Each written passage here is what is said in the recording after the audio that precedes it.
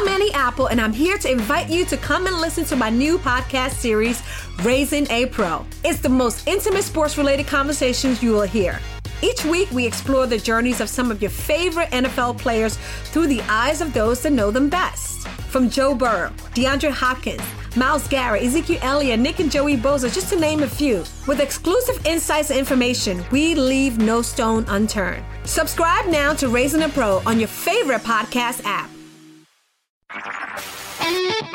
HD Smartcast.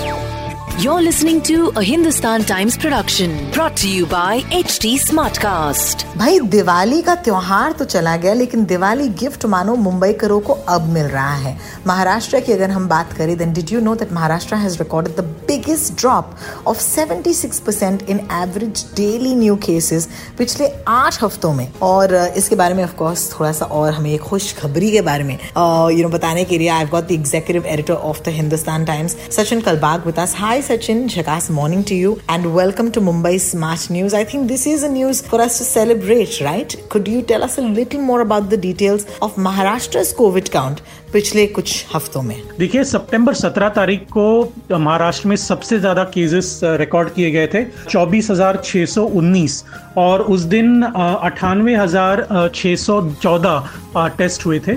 उस दिन तक जो टोटल पॉजिटिविटी रेट था वो 20.44 था। मैं टोटल पॉजिटिविटी रेट उसको कहते हैं जैसे कि अगर 100 टेस्ट हुए तो उसमें कितने प्रतिशत लोग पॉजिटिव हुए, तो मतलब हर 100 टेस्ट में 20 से ज़्यादा लोग पॉजिटिव हो रहे थे उस समय तक। तो ये काफ़ी एक डरावना सा एक सिचुएशन था। मुंबई में उसी दिन सितंबर 17 तारीख को 2,411 केसेस रिकॉर्ड हुए थे। उसी दिन देखिए बहुत सारे जो की महाराष्ट्र सिटीज़ हैं, यानी कि महत्वपूर्ण महाराष्ट्र सिटीज़ हैं, उसमें पुणे म्युनिसिपल कॉर्पोरेशन में 2,269 यानी कि 2,269 केसेस, नवी मुंबई में 318, ठाणे म्युनिसिपल कॉर्पोरेशन में 423 और कल्याण डोंबिवली म्युनिसिपल कॉर्पोरेशन में 625 केस रिकॉर्ड हुए थे।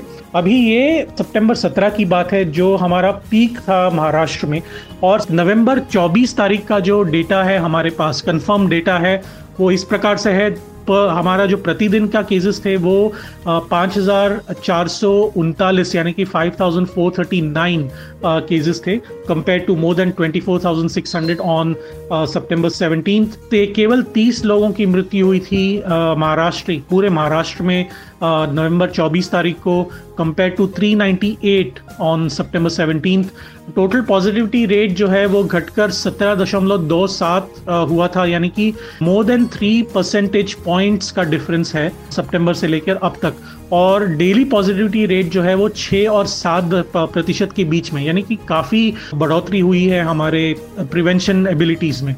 और टोटल मुंबई केसेस अगर देखें तो उस दिन 2,400 के ऊपर थे, और नवंबर 24 तारीख को 939 यानी कि 939 केसेस थे। तो ये जो सारे गेन्स हुए हैं वो सही बात है, आपने बिल्कुल सही कहा कि बहुत ही अच्छी बात है महाराष्ट्र के लिए।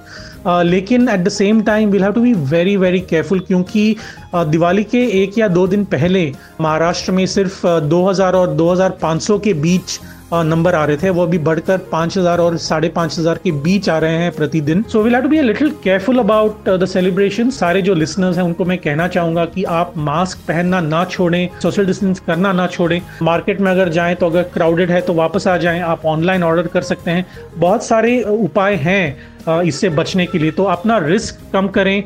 और let's hope that this whole trend of low numbers continues through the new year and into 2021. बहुत शुक्रिया सचिन कलबाग मुंबई स्मार्ट न्यूज पर। Let me put it this way, daily basis पर एक उतार चढ़ाव केसेस के साथ तो होता ही रहेगा, बट ओवरऑल अगर एक ट्रेंड की बात करें, then Maharashtra has managed to kind of cut down on the number of active covid cases या new covid cases in the last couple of weeks, and I just think that we have to continue this trend. This is me Rohini signing out. आपसे हम कल मिलने आएंगे Mumbai smart news पर। This was a Hindustan Times production brought to you by HD Smartcast. HD Smartcast.